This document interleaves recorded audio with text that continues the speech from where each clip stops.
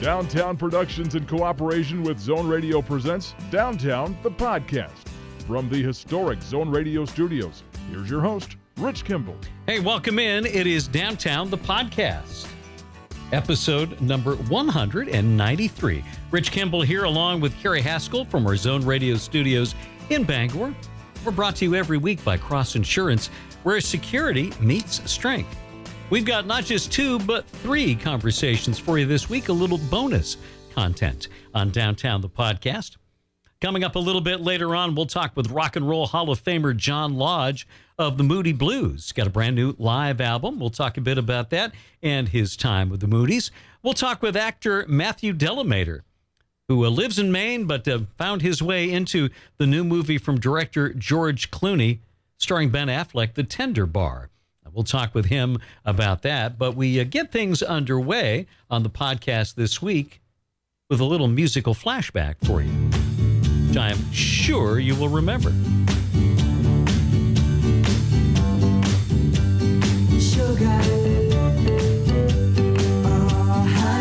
How could you not remember it? Massive hit in 1969 for the Archies, cartoon characters, but a real-life singer, Ron Dante, doing the lead vocals on that one. It was a big year, 1969. Ron also the lead singer of, well, the only singer of the Cufflinks, who had the big hit, Tracy. He had a remarkable career and has continued to have one as a singer, producer of people like Barry Manilow, Pat Benatar, and had success as a Broadway producer as well. Shows like Children of a Lesser God and Ain't Misbehavin'. Here's our conversation with the multi-talented Ron Dante on Downtown. Ron, thank you so much for being with us.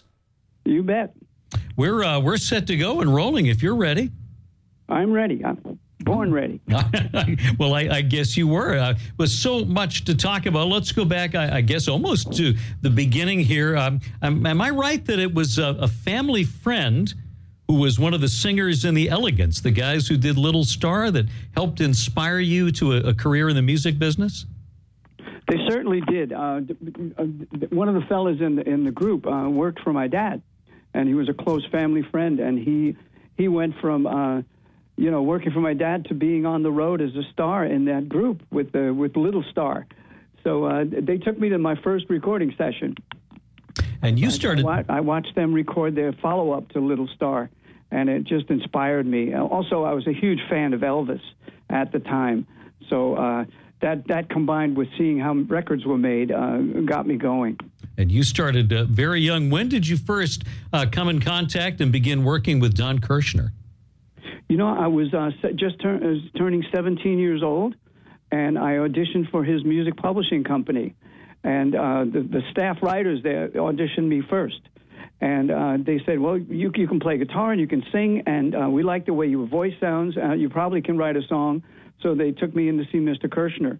And he listened to my song, a little song I had written, and said, we're going to sign you to a publishing deal, and you're going to be the staff singer demo maker. I would sing for all the other writers at Don Kirshner's publishing company. It was very interesting. Kirshner, I walked in the office the first day, right, and who was sitting at a desk but Neil Sedaka. The other place was Carole King, and then there was another one with Tony Orlando.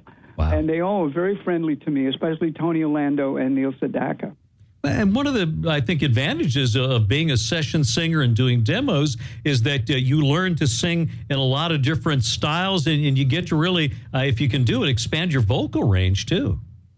It really helped to be asked to sing like the stars of the day, like Gary Lewis and the Playboys, or Bobby V, or Herman's Hermits, any of those groups that were out. I was very fortunate that I had a pretty good range already, so I could sing high, low, and I could imitate people a little bit. And that really helped me. Also, I learned the way to handle a microphone and how to not over-sing on a microphone when I was doing those demos. So it was like going to music college, working in that office, because I've got to sing backgrounds on a lot of people's hits and lead on a few of the hits. It was really interesting. How did you get involved with the Detergents? Well, at the time, I was still working with Don Kirshner's publishing company. He had been absorbed by Screen Gems Columbia, so it became Screen Gems Music. And my two writing partners up there, Danny Jordan and Tommy Wynn, we were writing songs together. We were trying to write some hits. And Danny Jordan's uncle, was a hit songwriter named Paul Vance. He had written Itsy Bitsy Teeny Weeny Yellow Polka Dot Bikini. So Danny said, my uncle's doing a session. He needs some singers to come in and do put some voices on some tracks. So we showed up at the studio, and Paul asked us to sing a little, to act a little, and we did like 5 different sections. I never heard it put together until like 3 weeks later when I heard it on the radio, and it was in the battle of singles for the week, and it was called Leader of the Laundromat. I didn't know what the title was going to be. I had no idea.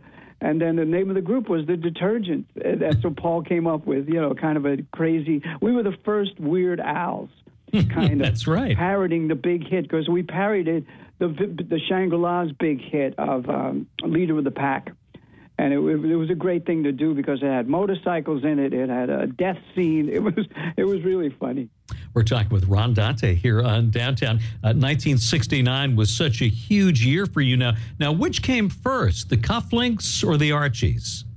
The Archies came first. I was already working with them in 1968, recording songs for the TV show, the Archies TV show, animated TV show on CBS. And so I was already into it. But during that time, again, Paul Vance called me and said, would you come and sing this demo for us on a song we've just written called Tracy? So I went in, I put my voice down about 20 times on it, and I made up some backgrounds. And I didn't think it would be released. I thought it was a demo for some other artist. But about 3 or 4 weeks later, that came out as a group called the Cufflinks, and it was a big hit. And it was amazing. So the Cufflinks came after the Archies. Yeah, the Cufflinks, I was looking back at some of the old covers of the 45, the single release, and there were 3 guys on there, but you were all the voices, right? Yes, I did like a whole album in a week. I recorded the whole album. I put the voice on, lead voice, then I made up some background, so it would sound like a group like the Turtles or the Association. A lot of ba-ba-bas and a lot of stuff on the backgrounds. But, I was not on the road with the group that they put together, but they were just lip-syncing most of my lead vocals. Now, Sugar Sugar became such a mammoth hit. We had Andy Kim on the show a while back, and then he told some great stories about the making of the record, the fact that Ray Stevens stopped by to add some hand claps in the recording process, the great work of Tony Wine along with you, and then also about how Don Kirshner really showed his skills as a promotion man, getting that song played at a time when it didn't sound like a lot of other hits that were on the radio. It's true. Don Kirshner was the supreme promoter and supreme music man. I mean, he knew a hit song. He knew hit songwriters and producers. He gave more stars their start than almost any other guy in the music business. So when he was involved, you always knew you had a big chance for a hit record. And he was a great guy to be in the studio with. He was friendly. He always ordered food, and everybody was taken care of in the studio. It was a great experience working for Don Kirshner, and he always hired the best producers. He hired Jeff Barry, one of the supreme songwriter producers of the 60s. You also got to show off your vocal range and tap into those falsetto skills with the follow-up for the Archies. Yes, when they came, I was very amazed that the follow-up song was going to be something that was out of my range. And I think they originally wanted that track for the girl singer, Tony Wine, but they still wanted my voice on it. So they said, you sing lead. I said, well, it's a little high. They said, well, just use your falsetto, which I always had a good falsetto. So I did the whole thing in false, and Tony Wine did the answers. Miss Tony Wine, she was a great singer, did the answers, and I did the lead. But it was a challenge. I was very surprised they put that out as the follow-up to Sugar Sugar, because the Sugar Sugar sound the vocal I put on that was the hit sound. And I thought they should follow it up with a similar sound and in a range I could sing. So I was very surprised, although it wasn't a big top 10 hit, and it did sell 1 million records. So, Kirshner was right about that. But in hindsight, I would have used my lower voice on the follow-up. Now, your voice was also everywhere in those days, Ron. You were doing a lot of commercial work and jingles. So what are some of the most memorable ones for you? Well, I did a lot of soft drinks.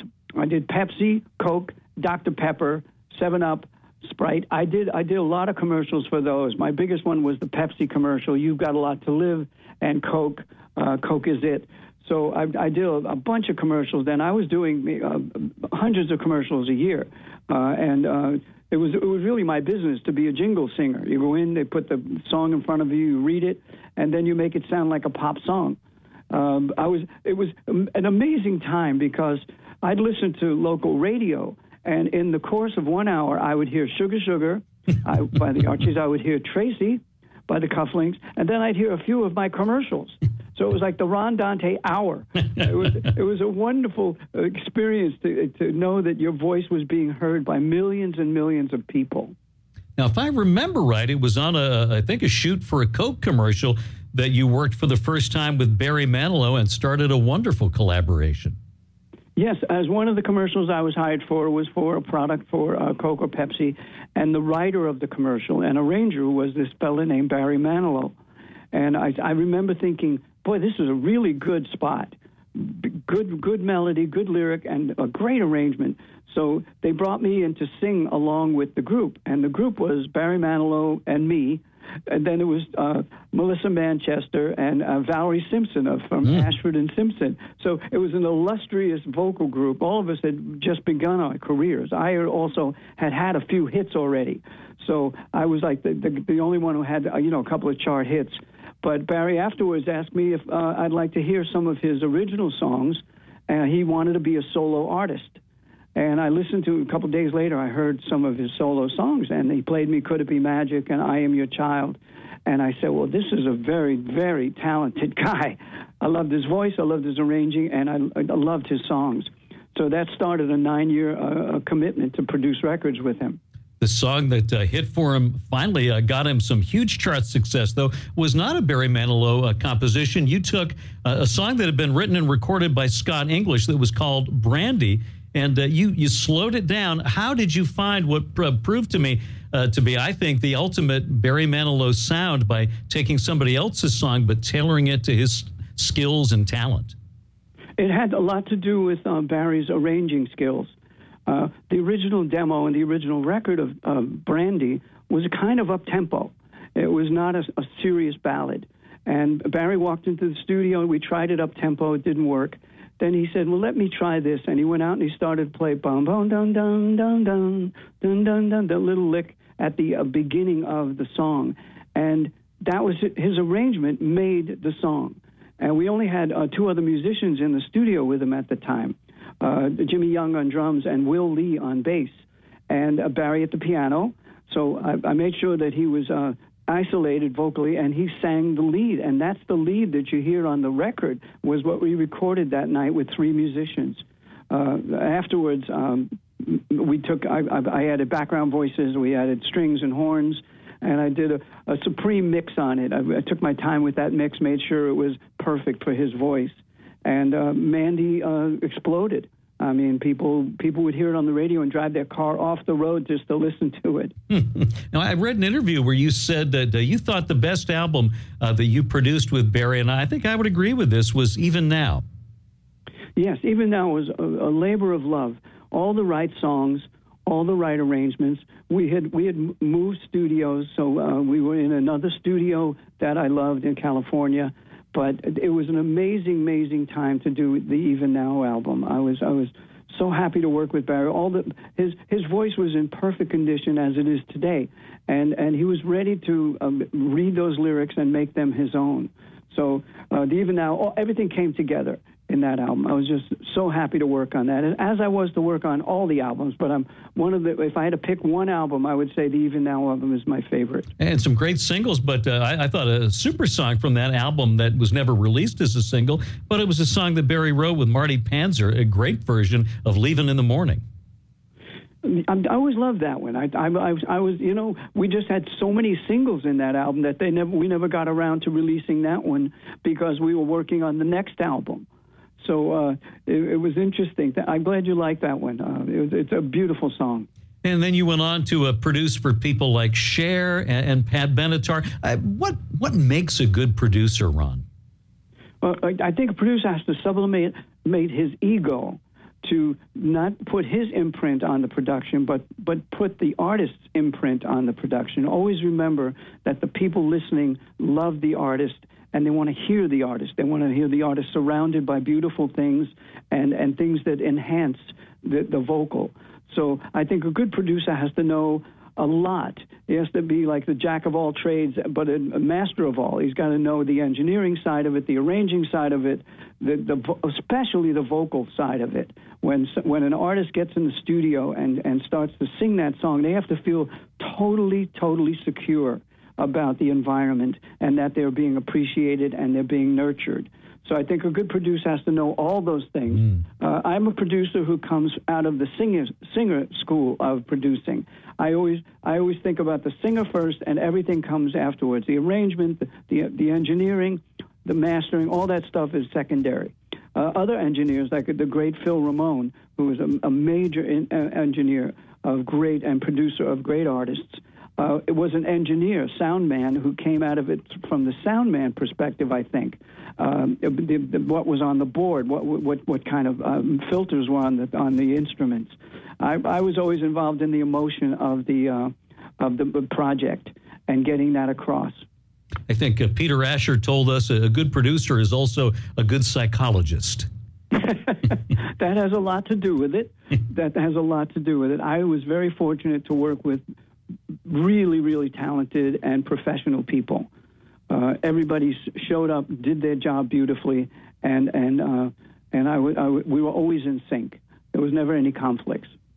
We're talking with Ron Dante on Downtown. 1978, you continued to produce, but this time for the Broadway stage, a massive hit celebrating the songs of Fats Waller, Ain't Misbehavin', with an incredible cast, Nell Carter, Andre DeShields. What was that experience like for you? Well, it was just fabulous to be able to go into... all the recording studios in New York are centered in the Broadway district theaters around there. So I'd always envisioned that someday I might produce and work on a musical that was in one of those great theaters, and Ain't Misbehavin' was my opportunity. A good friend of mine named James Lipton, who had the Actors Studio show. Oh, yes. TV. Met him at a party, and he said to me, there's an opening for producing Ain't Misbehavin', which is at the Manhattan Theater Club.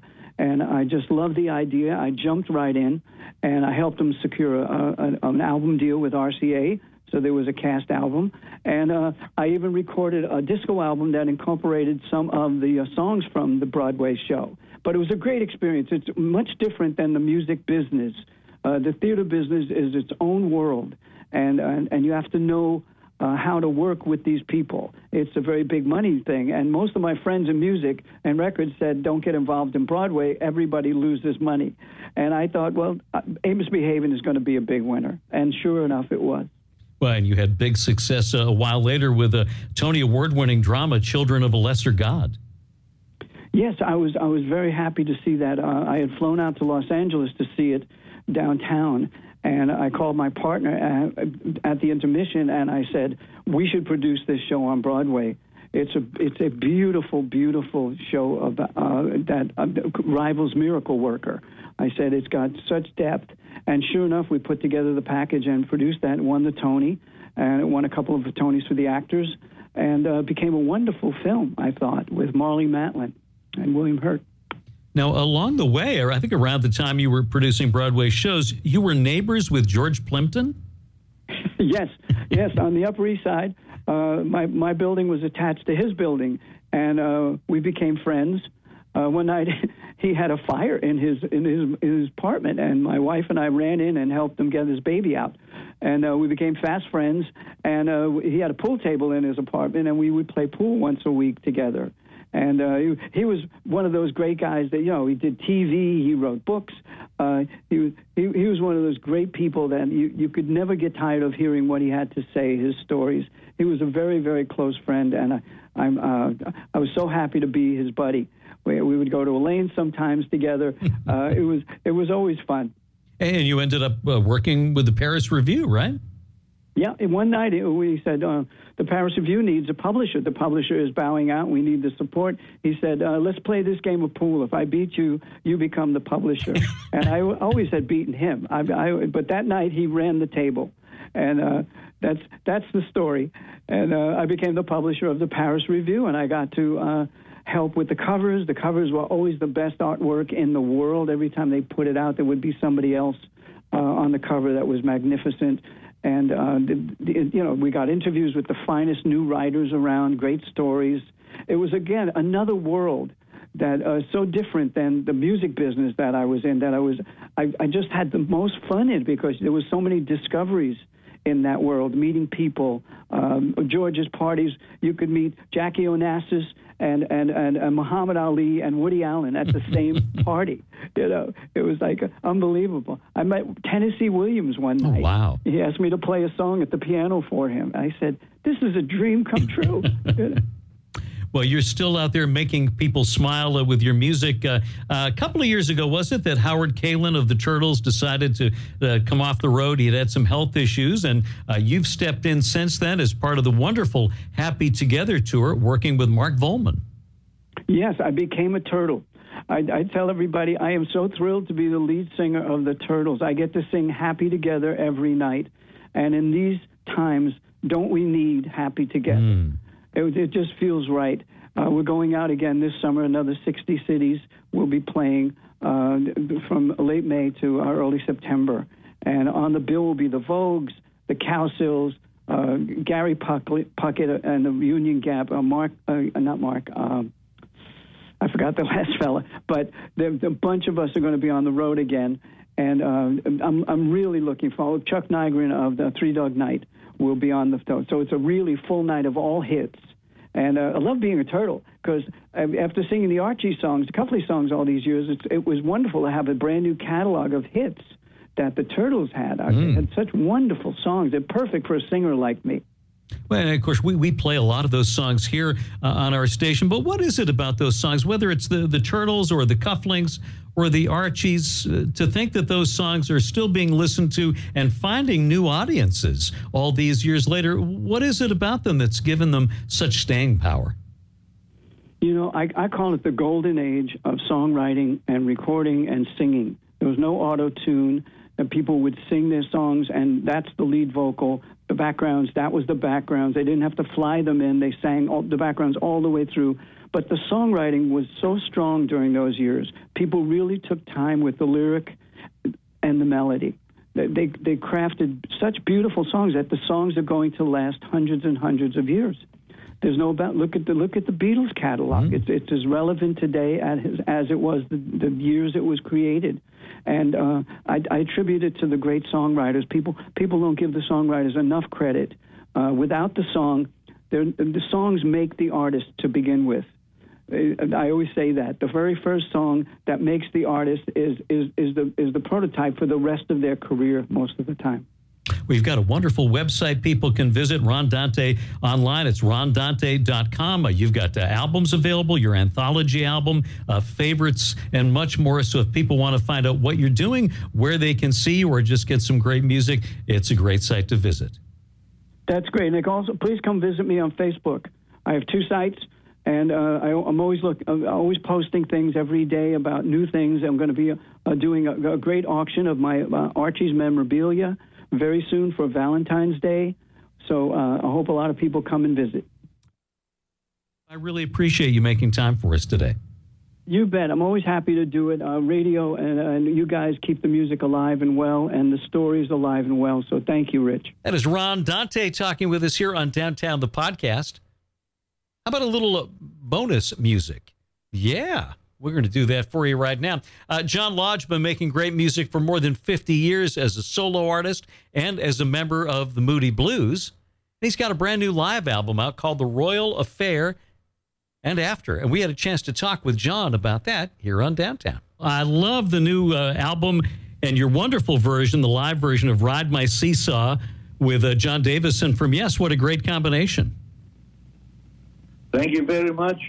John's a really great guy. He's a fantastic vocalist, fantastic musician, and a fantastic person. And we get along so well. And I just enjoy him being on stage with me, particularly on Ride My Seesaw.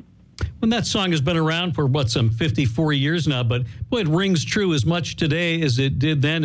And you've said it's a song about growing up. Yeah, it is. And when I was listening to the files, when I recorded the song again, I was listening to the lyrics again. And I thought, yeah, it's still true today. And I think, yeah, it's relevant. And so I was quite excited, I suppose, about that. That something I'd written all those long time ago still seems to occupy a space in the mind today, Well, could you guys have imagined back then that these songs would still be not just popular, but have reached so many different generations as they have by today? Rich, it's a strange thing. When we got together and we were recording, we said to ourselves, we don't know whether we're treading a different path to all the AM artists and bands. We're going a different road. And we said it doesn't matter if it's successful or not. We must be able to stand by these songs like 20 years later. And 20 years was an overestimate in those days, to be honest. But there we are 50 years later, and they still seem to stand the test of time. Well, they sure do not. Now, over the years, how many guys in other bands have said, just a singer in a rock and roll band? You got that one right, John. Nicely done. Well, thank you. And, we're all just singers in a rock and roll band. And every time I'm on stage and look out at an audience and people with smiles on their face or playing air guitar or air piano or air drums or whatever, you think, yeah, we're all just there, really. There's just some of us on stage and some in an audience, But it's a rock and roll that joined us all together, the music. We're talking with John Lodge here on Downtown. I want to ask you about one of my favorite Moody Blues songs from Every Good Boy Deserves Favor, a song that you wrote about your daughter. I just love Emily's song. Thank you very much, yeah. When she was born, I picked up the guitar and it seemed to write it all automatically, and Emily now manages me, can you believe, all these years later, and she's been a great supporter, she's got her own life.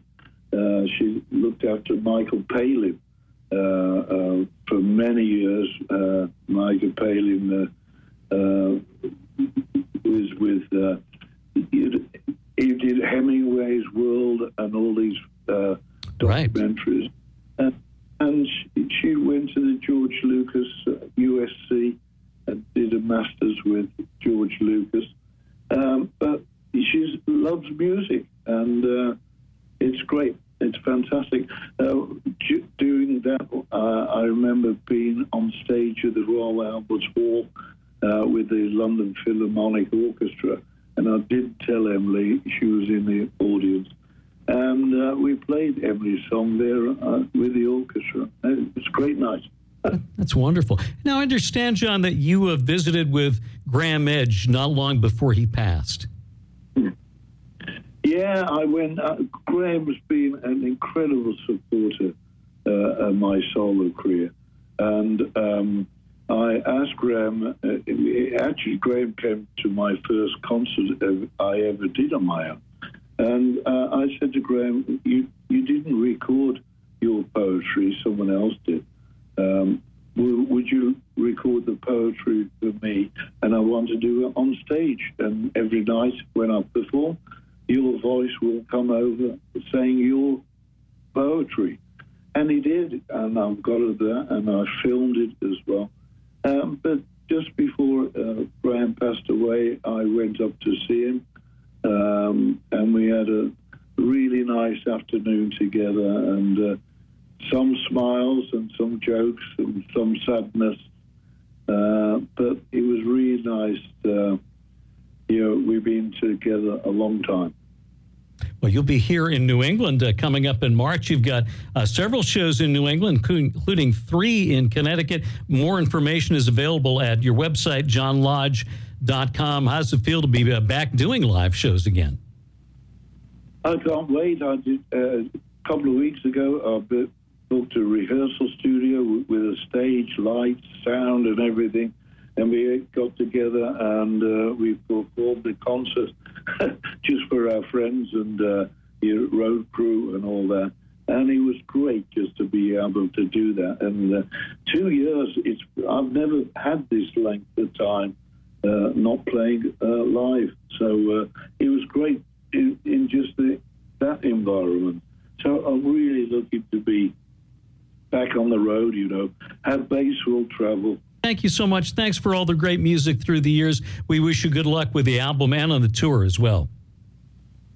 Thank you very much, Richard. That's John Lodge of the Moody Blues talking with us about the Moody's and his new live album, The Royal Affair, and After. We'll take a break, a word from our friends at Cross Insurance, and when we return, we come back and talk with actor Matt Delamater from the Tender Bar. Since its founding in 1954, Cross Insurance has grown from a small family-owned agency that started in Bangor, Maine, into one of the largest super-regional insurance agencies in New England. With a network of offices throughout New England, Cross Insurance works with top carriers to provide maximum value to you, your family, and your business. We are proud to be the official insurance broker of the New England Patriots and would welcome the chance to provide security for your team. For more information, visit crossinsurance.com. Cross Insurance, where security meets strength.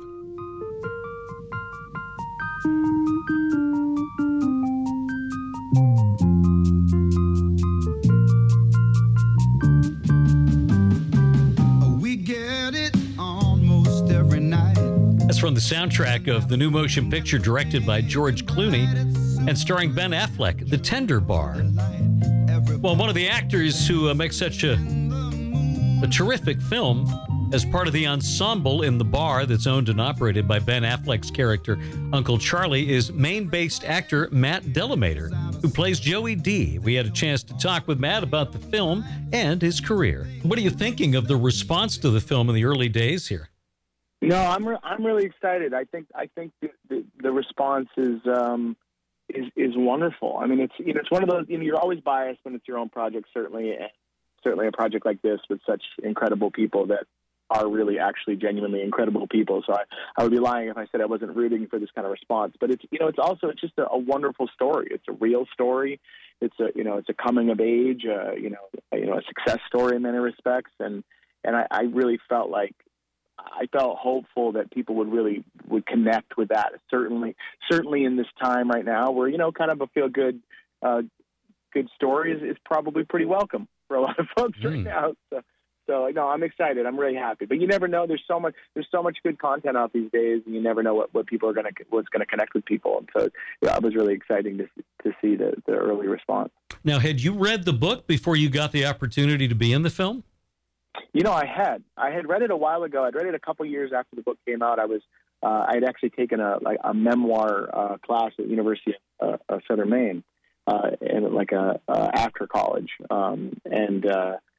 and we read that book, and I loved it, and so it was kind of in my mind, and I was like, oh, and so when I saw that project come up through the casting world and with my agent, I was really excited about it, because that's all you ever want to do as an actor is, play a real human in the world, a real character, and Joey D was that, and so I was really excited. And it helped, too, that they shot the film in Massachusetts, which made, a couple of months on the set, right? Made that a little bit easier for you. 100%, yeah. I mean, I always joke, I don't think I ever would have gotten close to a movie set if Massachusetts hadn't passed those wonderful tax incentives that they have, and hopefully maybe someday Maine will have, because it's given me access to these types of projects where, if it was only New York or LA or Atlanta or something, I probably wouldn't get as many opportunities to do. We're talking with Matt Delamater about the Tender Bar here on Downtown. Now, working with George Clooney had to be a treat. We keep trying to get him on the show. He may have a little bit too much going on for us, but we've talked to so many people who've been in his orbit and who've worked with him, and they all say the same thing, that This is just he's a working actor, even with all the success, and he's an actor's director and a down-to-earth guy. 100%. I mean, I think anytime you get a phone call where somebody, a casting director says, you're George Clooney's number one choice for a role, I think the only response is jumping up and down a little bit, like a kid, because he is, he's been one of my favorite actors for over a long, long time. I love his work, and he is everything that you hope him to be. He is kind, he is grounded. I think he very much connects with himself as his early days in acting, as just hustling and working really hard for the roles, and he's an incredible director. He works incredibly well with actors. It's truly a dream to get to be on George Clooney's set, and he's just a wonderful guy. So yes, 100%. And it was such a great role for Ben Affleck. He's getting some awards attention, and I think deservedly so. What was he like to work with? It's funny. Ben. He's a big star, man, and it's always, for me at least, it's always a little, intimidating when you get to work on sets like that, and because you want to do a good job, you want to rise to the occasion, and so you never really know. And so, Ben was an absolute delight to get to work with. He is probably one of the hardest working actors I've ever had the luxury of working with, and he's always prepared.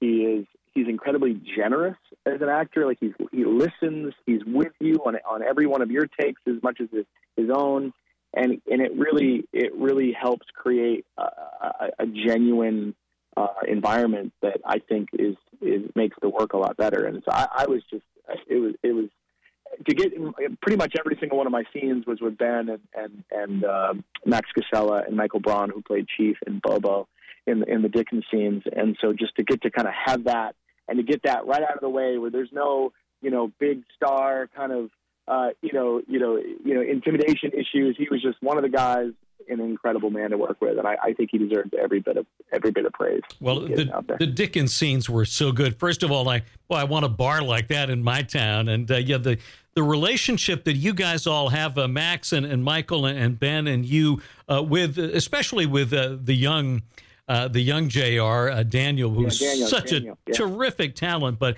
boy, those scenes were great, and you guys, you're all just such pros that you made those characters very real. Oh, thank you for that. It's obviously any chance you get to work with incredible people, I think it only makes you better in a lot of ways. I feel really lucky on that, on that point. But yeah, Daniel, I mean, that was Daniel's first film. It's amazing, and he had such honesty. He I think in a lot of, sometimes child actors get a hard time or something because they're new and sometimes can be challenging, but he was such a delight to work with, and I think a really good reminder of that this work is fun. It's like it's really fun work, and he just had a blast every day on set, and so do the rest of the guys in it. And it was honestly it was a trip to get to, in the middle of COVID, be going to work every day, sitting at like a smoky bar with a bunch of people drinking fake beer, smoking fake cigarettes, when that is not something you could do in any way, shape, or form outside the walls of the soundstage. So it was a very surreal experience in multiple ways. Well, it's funny you mentioned that, Matt, but I think that may also be one of the reasons why the film resonates so much, because I found myself watching it saying, oh, yeah, that's one of the other things that we don't get to do as much anymore. And just to have that camaraderie, that group of guys together, giving each other a hard time like you do. Yeah, 100%. I mean, I told many people that I think my favorite day, that first week was the first week of shooting. We did a lot of the 80s scene, the scenes with Ty. And it was just like a blast every day. It was like a bunch of guys just giving each other a hard time. And then to get this, we had this other day, which was like my favorite day on set, where we got to go play softball all together, which you see it in the beginning of the film a little bit, but we basically had this day where we were, the guys from the Dickens had like a softball team, and we were playing, and Ben was pitching, and we all got to kind of play softball for the day. And George, a former professional baseball player in the I believe he was in the Reds organization. He's a really good athlete and a really good baseball player.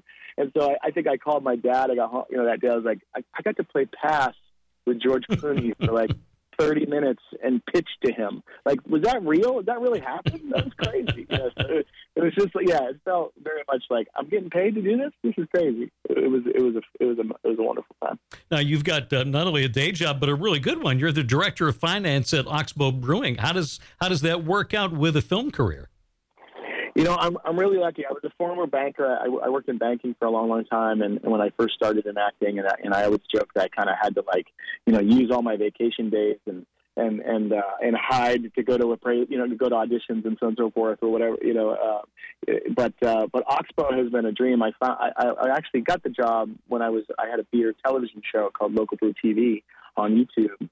And they're a wonderful creative company. They really value, you know, people having all their creative pursuits outside of just their job. So because I'm the finance guy, I'm not the one making the beer, so to speak. So I have a little bit more flexibility on that front. So it allows me to kind of work remotely and some stuff when I need to. So I get to juggle it all. And I think at the end of the day, Rick, you know, the actor's credo, you know, don't quit your day job. You know, you never know when the phone's going to ring again. So I feel really lucky I get to be a part of a passionate group of amazing people like the team at Oxbow and get to do this work on stage and on sets when I can. You're preaching to the choir. I'm a full-time high school teacher. The radio I do on the side, and then do acting and improv on the side when I get a chance. And it's great to have a full-time gig that keeps you anchored but gives you the flexibility to pursue those other passions. Yeah, and we're Mainers, Rich. You know, we got to wear multiple hats, right? You know, like that's what you do. You know, everybody's got three jobs. You know, that's how it works. You know, we got to keep busy. But yeah, to me, I think it just keeps me sane, because I think if I had to, you know, and as much as I have so much respect for working actors that just work nonstop, and I'd be lying if I said I didn't want to be one of them someday. But you know, I think for me, if I had to only wait for that phone to ring, I might go a little crazy. So you know, plus I had this whole other part of my brain as a business person or a, you know, financial person that I'm really lucky that I get to use too, and it kind of makes me really grateful for when I get to be on set or on stage. So you were also in a terrific movie back 5 or 6 years ago that took place in Maine. It was shot in Massachusetts with Jason Sudeikis. I really loved Tumbledown.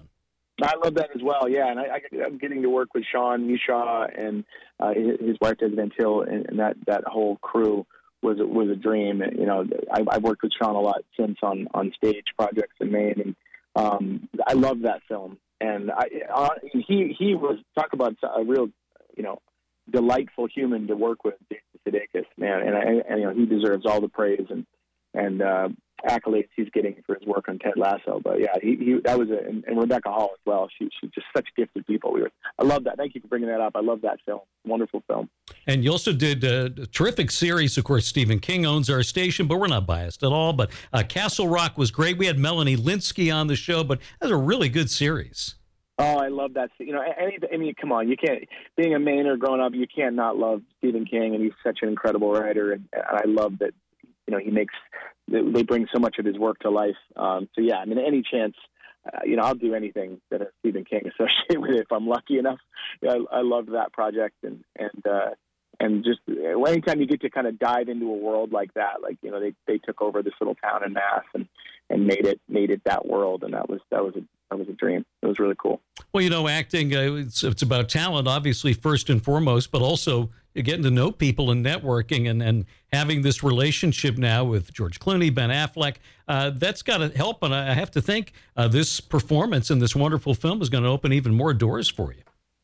You know, I think that's always the goal, Rich, is that you get to do more. You know, work leads to work, and you know, my rule. I always try. I can't control so many things in this world, this crazy acting world. You know, so I always try to show up on time.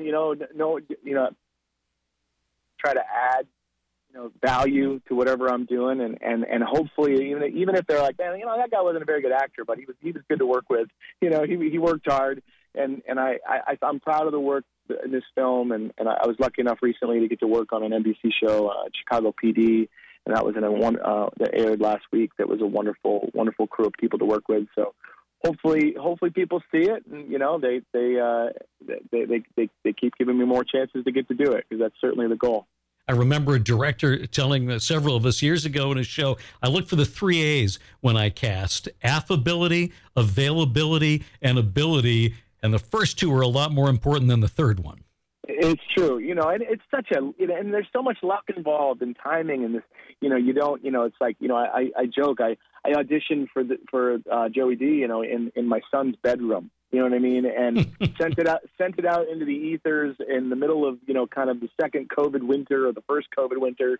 And, and then, a month later you're on a set with George Clooney. So I have always liked the possibility that acting presents, in that way. You can look at it cynically too and be like, the phone's never ringing, but I like to choose to think that the phone could always ring. So you just got to keep swinging. So that's what I like about this work. Well, it's a great ensemble performance and a wonderful film, The Tender Bar. Matt, thank you so much for making time for us today. Congratulations on the great work, and we wish you continued success. Oh, thank you so much for having me. I love your show. Love I hope you're having an awesome New Year, and I really appreciate being on. Be well. That's actor Matt Delamater from The Tender Bar, visiting with us here on Downtown the Podcast. Our thanks to Matt, John Lodge, and Ron Dante, and thanks to you for joining us this week on the program. We remind you that the podcast is brought to you by Cross Insurance, where security meets strength. We'll see you next time here on Downtown.